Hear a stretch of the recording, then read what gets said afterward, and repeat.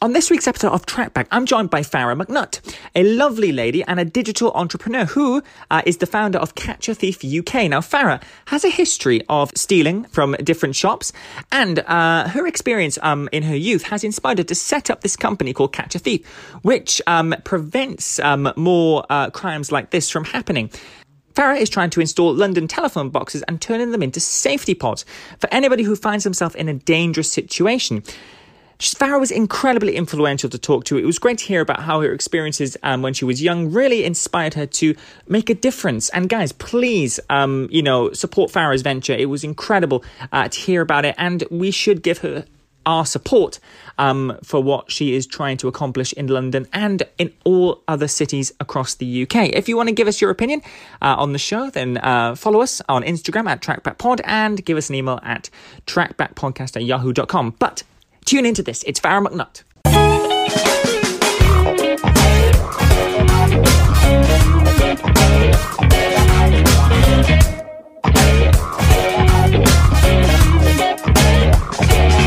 So, before we start the show, I want to, give a quick shout out to Joe Rogan, who's my fellow podcast sensation. I want to give a quick shout out to him because we all know that you're getting a bit rusty. And I just want to send a quick message out to say that a new sensation has arrived. His name's Cal Mack. That's me. I'm on my way to knock you off your pedestal. So remember that if you're listening in, Joe Rogan. But anyway, I'm joined by the lovely Farrah McNutt. How are you doing? I'm good, thank you. Yourself? Fantastic. Now, Farrah is a entrepreneur, and she founded the website Catch a Thief UK, which I completely dig. I've got to be honest, I really like it.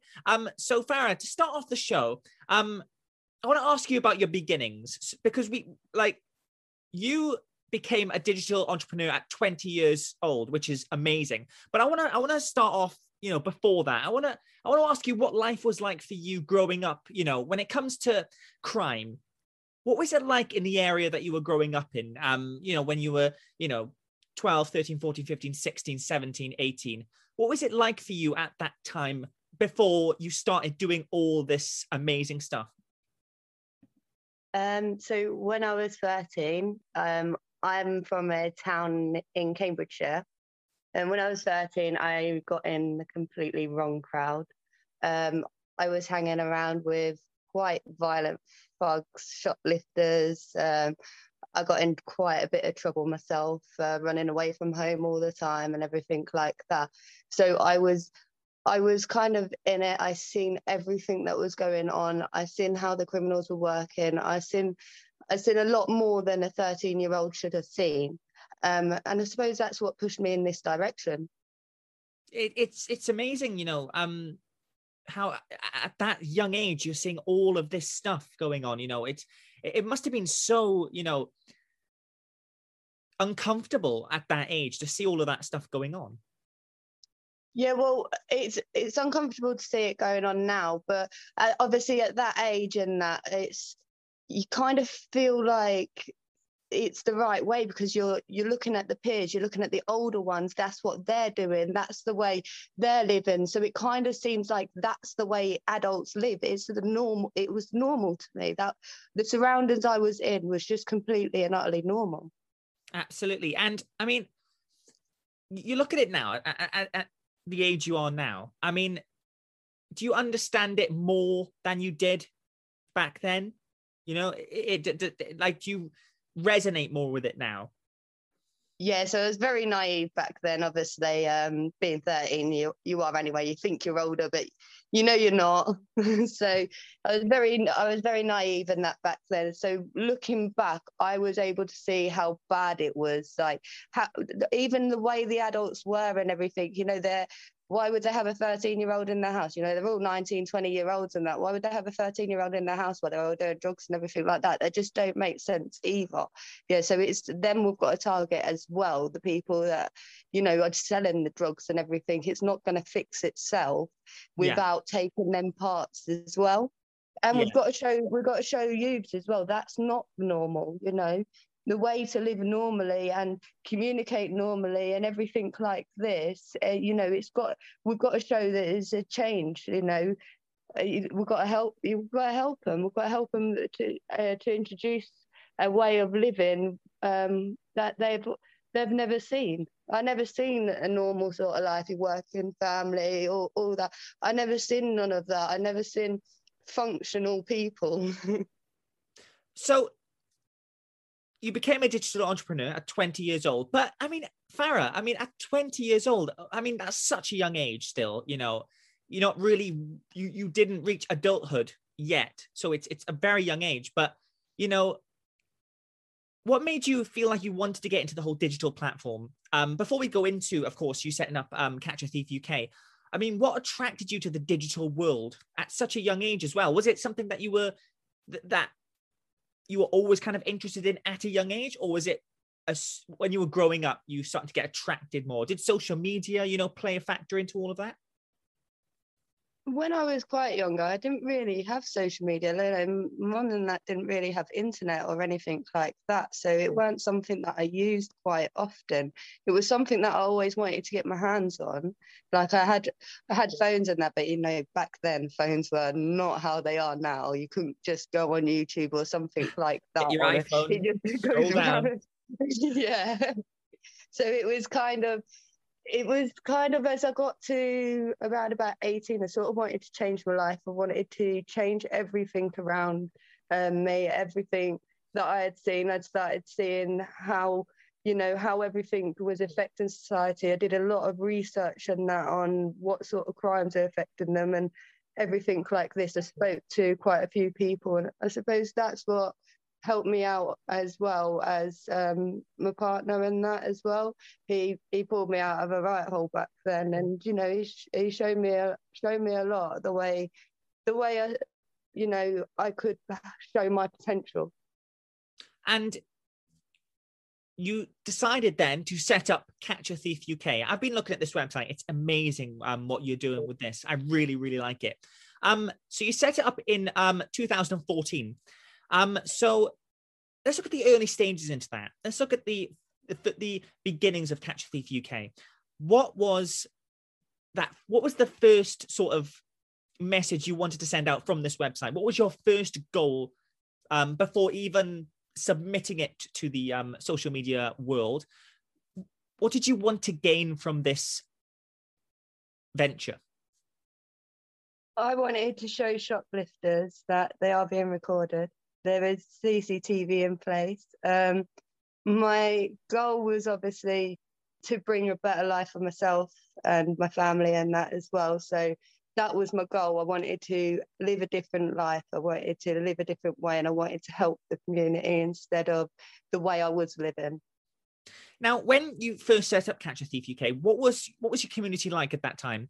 Do you feel like you started it at the right time? Was there a lot going on in the community, and you felt, okay, now is the right time to really, you know, spearhead this, to start helping people and to prevent the stuff that was going on?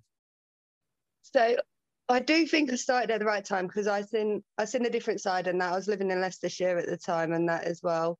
So I was on a really, really quite rough estate. We're seeing quite a bit going on. So it was kind of the right time. But for retailers and businesses, it was a bit too early still, because they were still unsure on the CCTV, what they was allowed to do, what they wasn't allowed to do.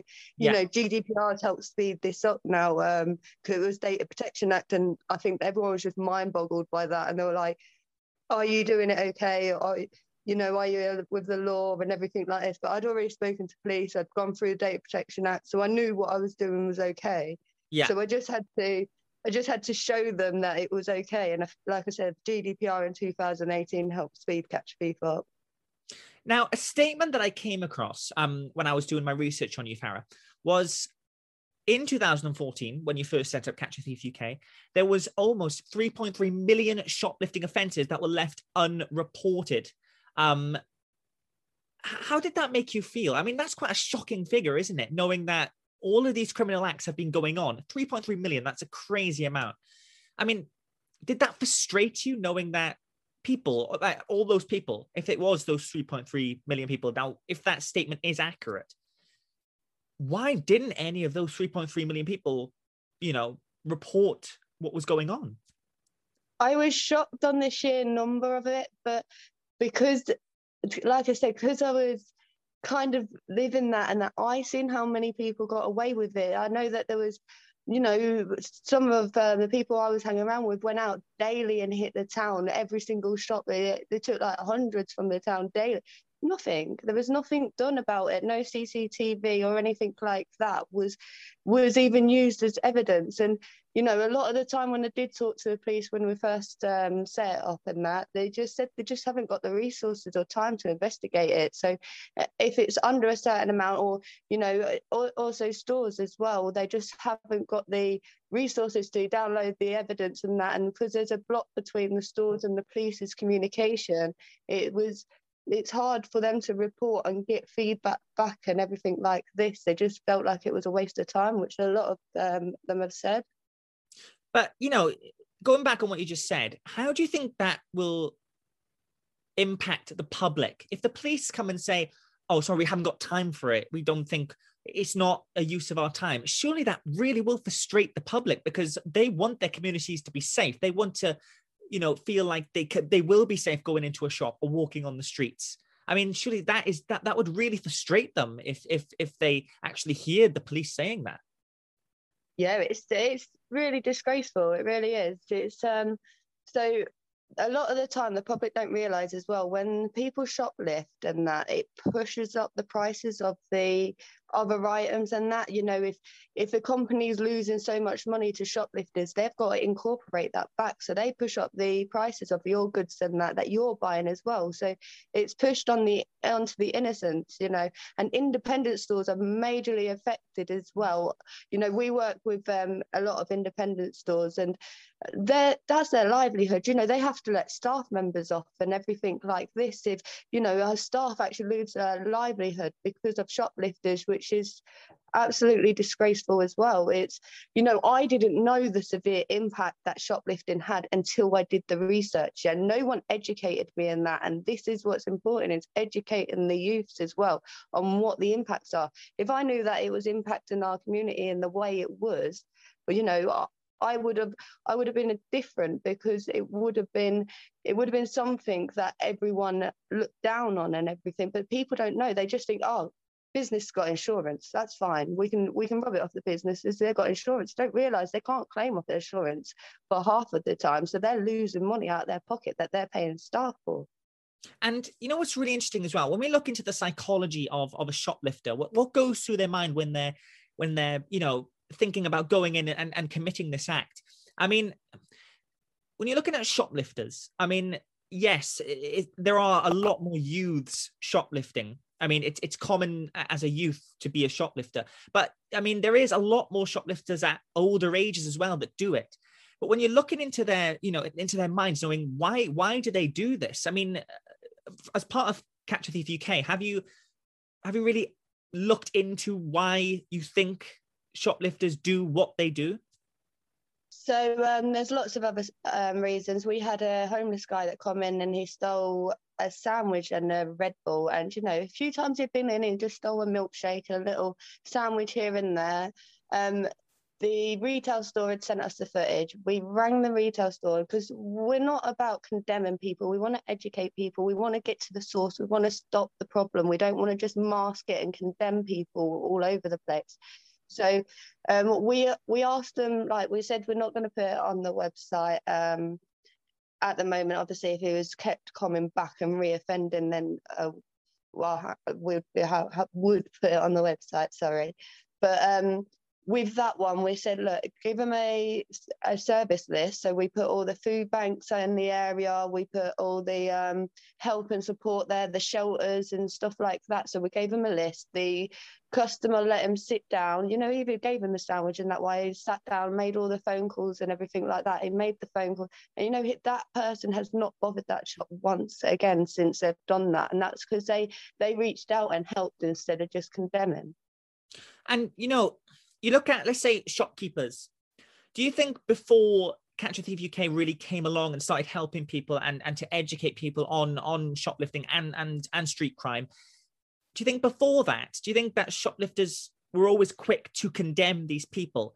But now, once they learn what you guys do and seeing the impact that you've had on somebody that did shoplift have kind of swayed their sort of views on the situation? Yeah, definitely with the drug situation, that with the drug services and that, we've definitely tried to push that way as well, because drugs is a major problem. You know, like you said, you know, you wonder what's going through people's minds, and that with drugs, all that's going through their mind is getting that goods to make that money. That's all that's going. They're so determined to get their drugs, so that's what gets them in and out as quick as possible, because they don't want to be seen or anything like that. So drugs is a big one that we try to help with. And stuff like that, but it is about showing the community who is shoplifting as well, so it's preventing them. We want them to see themselves on the website and know that the CCTV is in place and it has watched you do that. And speaking of CCTV, since the inception of Catch a Thief UK, how has the progress of money being put in by the government for CCTV been? Has it improved or has it declined? Well, like since Catch a Thief, it hasn't improved, but the last year they have just announced that they've put another 25 million into CCTV Safer Streets Fund, it's called. Yeah. But it's in CCTV and lighting. That's the first time I've heard about a massive injection into that fund. And that does, you know, raise your spirits a lot, knowing that, you know, the improvement is coming. There is improvement. And does it make you feel that, yes, okay, my work is starting to really, you know, pay off with this? Well, the deterrent side's always been there. Like, as soon as we started and we first got our members, we done trials and everything like that. Shoplifting dramatically dropped in these stores. Yeah, and this was something that obviously stores grabbed a hold of. They'd realised this. You know, I've just had another sign off for someone in London in September, and since they put the warning signs up and everything, they've had no shoplifting at all. So it's about detecting and preventing and identifying crime. So shop theft has caused the UK economy 603 million each year. Catch a Thief's goal is to lower this figure with each year of your growth. Since 2014, how has that been? I don't think we've got enough stores on board as of yet to put into that figure, to be fair. But I have there is a growth. There is a growth going, which is a good thing. Yeah, there is a growth there, but obviously as we're getting more and more attention on everything as well, it will have an impact there. But we've got so little stores compared to the amount of stores that are out there that we just wouldn't have an impact on that figure as of yet. But if you look forward, I mean, I know it's kind of far off at the minute, but you look forward to that number, 603 million. What do you think you can do in the future to get to that figure? Oh, that's a tough question. Well, we obviously stopping the crime and preventing it, that's most important.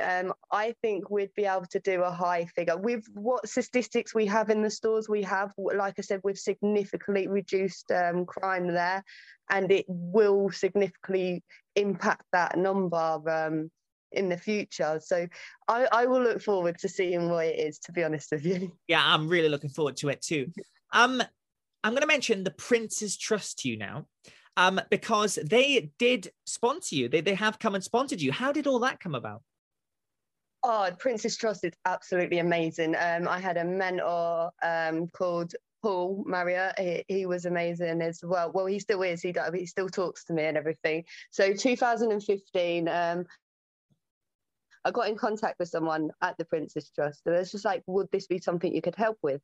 They got in contact back. They put me on a media and marketing course with Talent Match, which was lottery funded, but it was part of the Prince's Trust as well. So it was kind of a split off, if you like.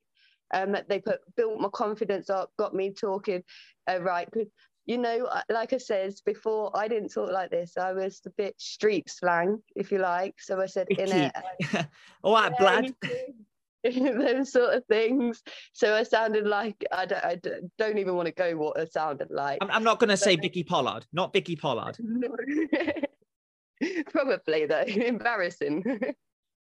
But they helped me with that, and they really pushed me. They put me behind the cameras. They got me, prepared for it. And then after that, I was writing my business plan and everything with them as well. So they were pointing me in the right direction. I was talking to the right people.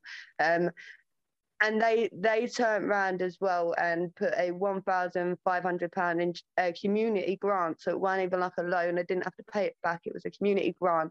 And that was to get me my laptops and my computer programs that I needed to start it. And you look at your inception 2014. If this happened in 2015, what a growth in that 1 year. It's such an achievement. Well, it was only for November 2014 as well, so it was like November 2014. Right. In those months, that's an incredible rise in such a short time.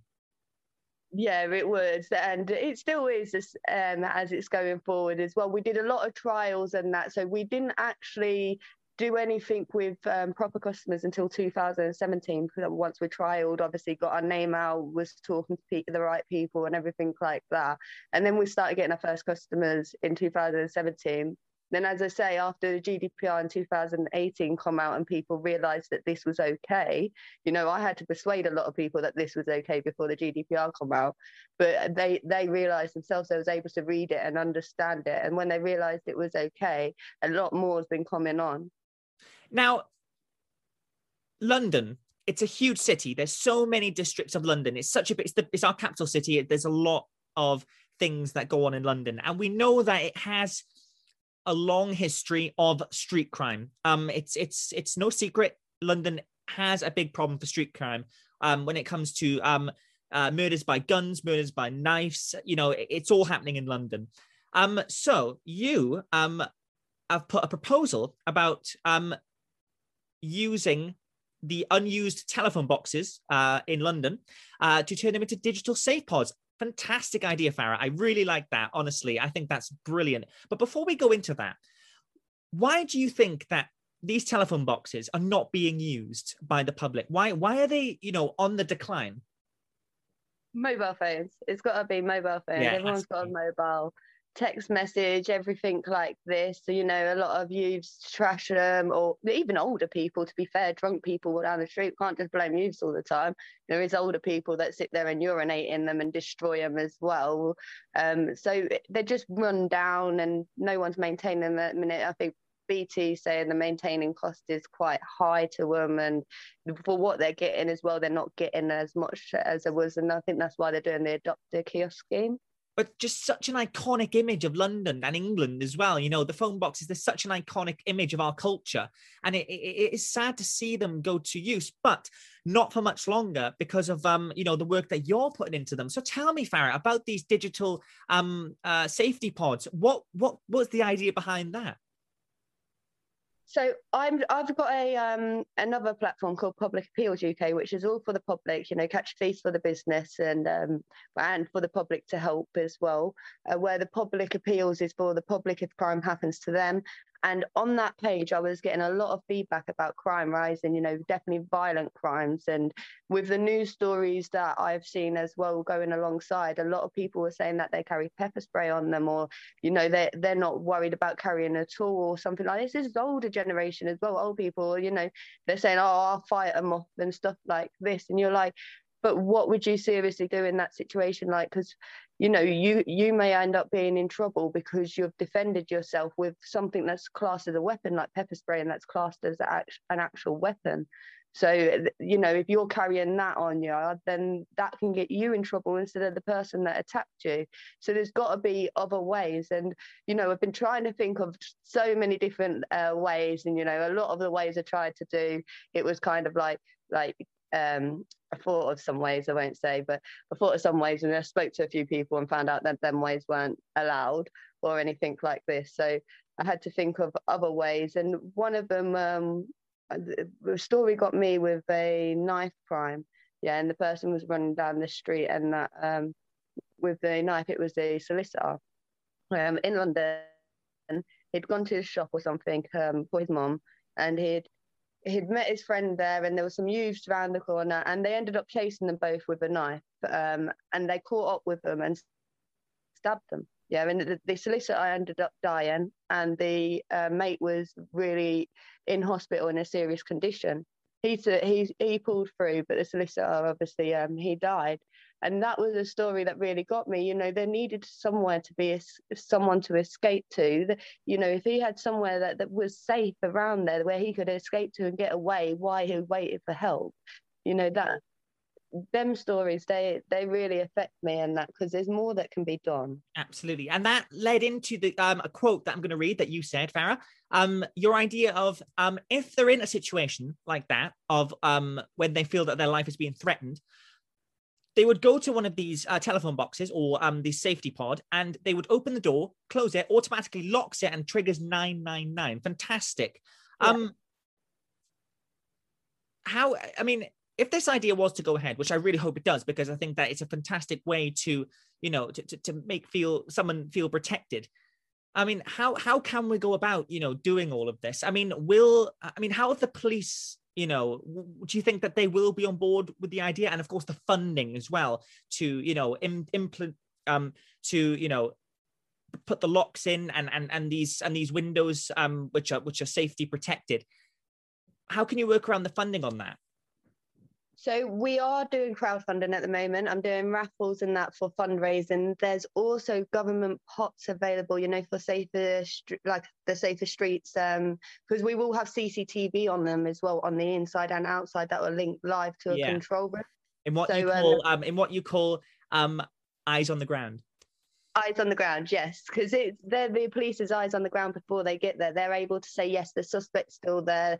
He's kicking off what he's doing and that before they get there, if he's armed or, you know, got a knife or anything like that. So they're important in this as well. So there's all them sort of fundings. There's PCC funding available, which I'll be getting through. Obviously, we're waiting to hear who the PCCs are at the minute with the election. Yeah, of course, so the elections, I've been holding back. But we did actually have a shop owner that turned around and said that we can use his phone box in Birmingham, though. Yeah, so there's a Birmingham phone box now, but it's missing a door at the moment. So we've got to get a door, and we still haven't raised enough to make it. So the automatic locking doors, we've already got a company that's providing that. We've already got a company that's providing all the electronics and everything and doing all them parts. And we've also got companies such as, you know, doing the telecommunication part as well, and the screens as well, because we're going to put adverts on them to keep them maintained and the live monitoring guys paid. We obviously need to put some adverts or something to make some money to keep them maintained. And I mean, have you gone out and talked to the public, maybe shop owners, maybe people on the streets in general?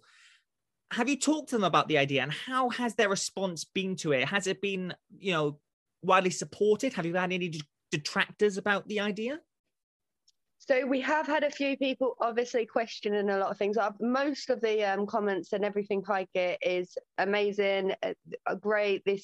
I want to support you. I have 3 boys and I know how it feels and stuff like this. So, you know, a lot of them have been supportive, but we have had a few people that's asked questions like, the youths will just ruin it, like I mentioned before, or they'll just urinate in it, or, you know, what about a fire? But phone boxes are already fireproof.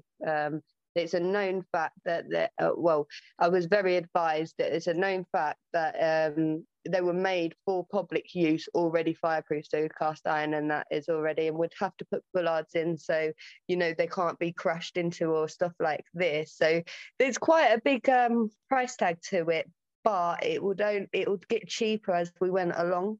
Yeah. So to begin with, obviously with trial errors and everything like this as well, because we're going to have to make sure the door opens and locks. There's a lot to think of to make sure the safety of that person inside. And you mentioned as well, you're a mother of 3 boys? No, I'm not. Sorry, that was other people that supported me. I've got a little boy who's 11. Oh, little boy, that's 11. Yeah. As well, would you say that he as well is an inspiration behind your drive to really make the street safer? Because you don't want your son to be in that sort of danger. You know, you don't want him to, you know, come face to face with this horrendous crime that's happening on our streets. So would you say he was an inspiration behind the drive to make Catch a Thief UK, you know, a force to be reckoned with, and to get this change implemented as soon as possible with these telephone boxes? Oh, absolutely. He was one of the reasons I wanted to change my life and make it better for him and for everyone around me as well.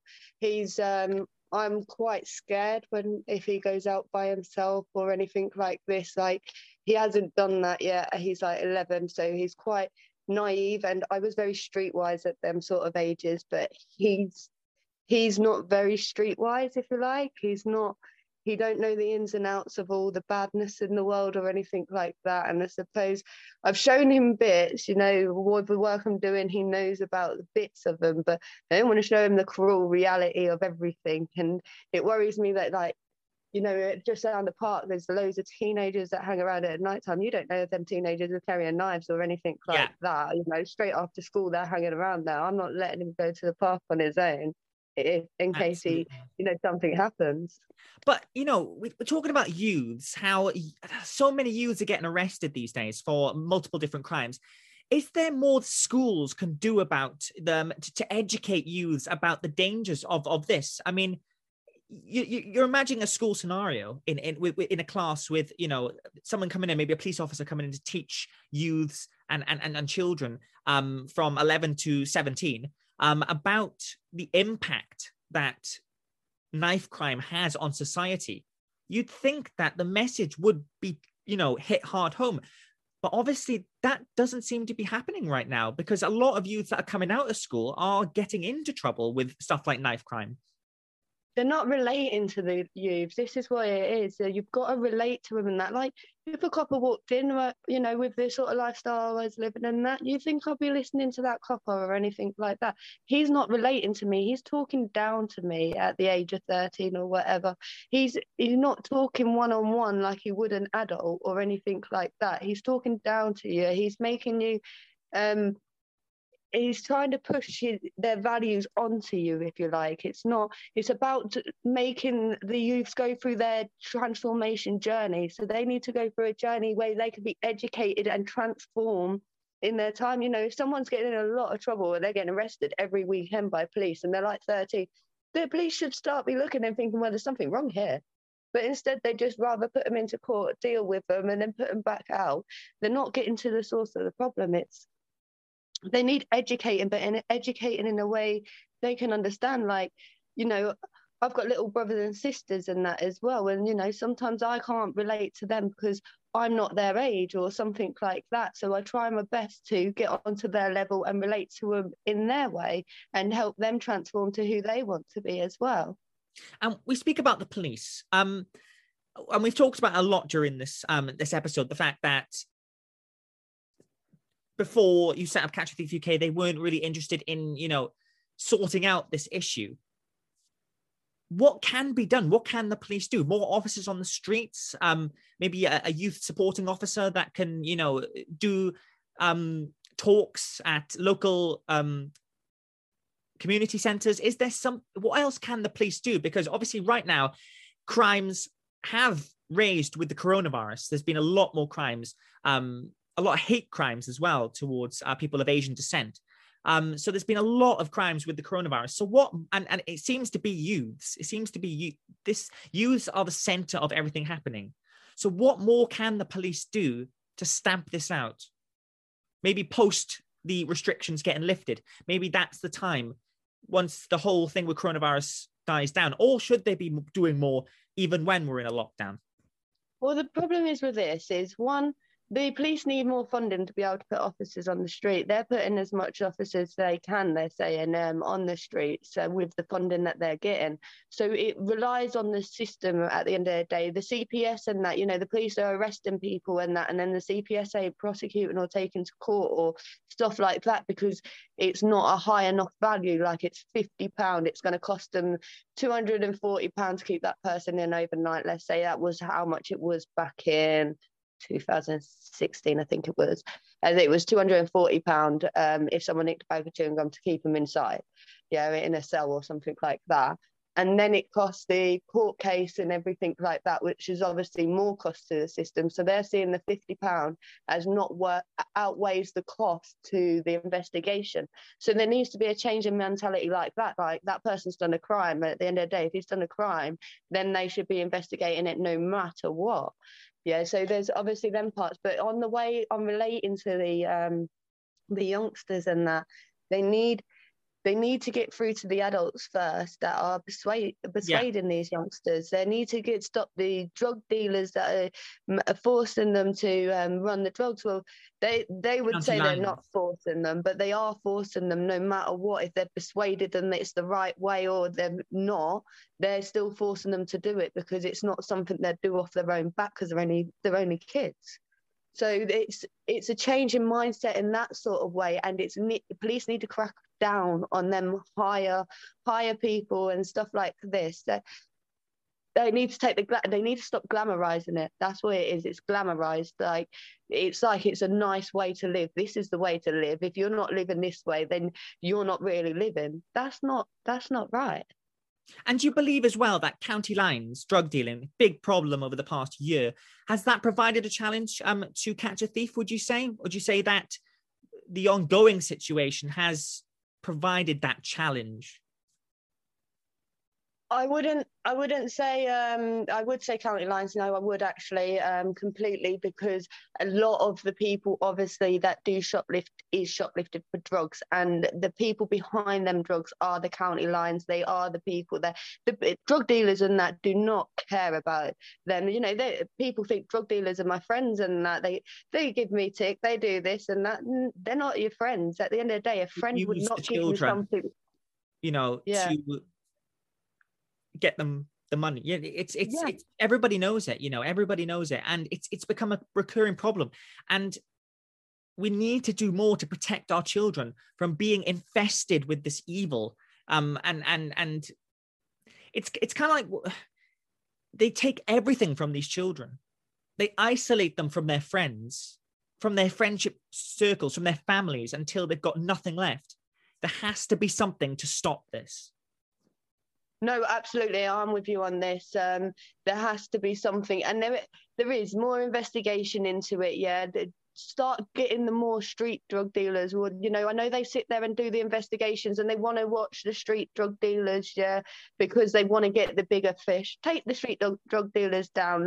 Let the, you know, without the employees in a store, without the employees, the office can't work. Without the employees, it seems to be with the county lines whole organization. It seems to be, you know, if you have a child who's drug dealing to one person, it seems to be a higher authority. There seems to be the ranks, you know, it seems to be the ranks. So, I mean, do they work their way up the rank, or do they just go for the top dog, take that person out, and it all crumbles? They try and get to the biggest fish that they can get to. So the biggest, the person they can lead it back to the most with the evidence, that's who they'll take it back to. Obviously, and that sort of starves the supply, if you like, and because that starves the supply, that sort of fizzles them out. But then someone just comes and sits in their seat. That's the problem. Someone comes and sits in that person's seat. Why are drugs getting in the country in this day and age anyway? At the end of the day, we've got enough technology and everything out there. Why are drugs getting into this country? Absolutely. And finally, Farrah, for the future of Catch a Thief UK and your work, what would be the 3 things on your agenda that you want to accomplish in the next year? Safer streets, more solid communities together, and more education around around the way crime affects people and the way out of crime, and more. I've done my 3, but more opportunities. I was going to say that one. I got 4. And for people that are listening into this episode and want to learn more about safety on the streets and how to, you know, help our youth, have you got any websites that they can look at to get educated more on this subject?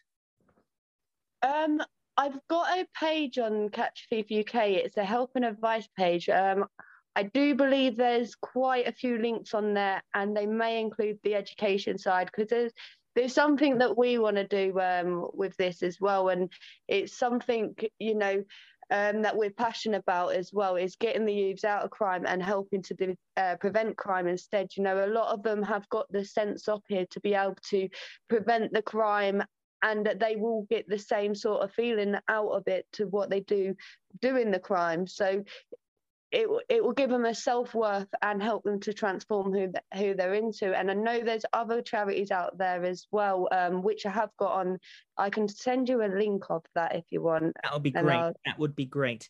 But anyway, Farrah, I want to thank you so much for coming on the show. I really hope that what we've been talking about really resonates and raises awareness of what's going on currently in our country, and that we can bring a community together and to stop and to save our youths from you know, getting in trouble, and to, you know, as well with drugs and all the other crimes that are going on in the country so far. But I want to thank you so much for coming on the show. And of course, if you want to catch this episode, it will be up on Spotify very soon. Give us a review. Tell us what you thought. That will be much appreciated. Farrah, thank you so much for appearing on the show. It's been great having you. Thank you for having me. Thank you. It was you great so much. speaking to you. Cheers. Bye-bye. Bye.